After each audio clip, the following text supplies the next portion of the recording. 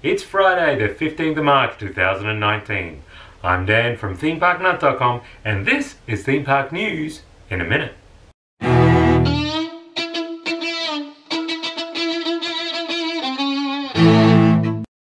And the timer starts now. Universal Orlando has given us a new video with details on the Hagrid's Magical Creature Motorbike Adventure ride.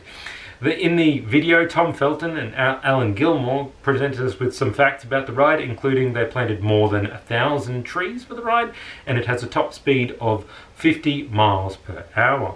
They also confirmed that the ride is going to have Fluffy, the three-headed dog, Cornish pixies, centaurs, and the Devil's Snare. Disney Springs is opening 2 new restaurants this weekend, with Jaleo and Pepe opening on Sunday. Movie Park in Germany has closed its Bermuda Triangle Dark ride, which is going to make way for a new attraction called Area 51 Top Secret. Walt Disney World has raised ticket prices, which is going to affect different days differently. The highest increases have come to the busiest days. Universal Hollywood have added an additional day to their 5K Minion Run event, which is coming in May.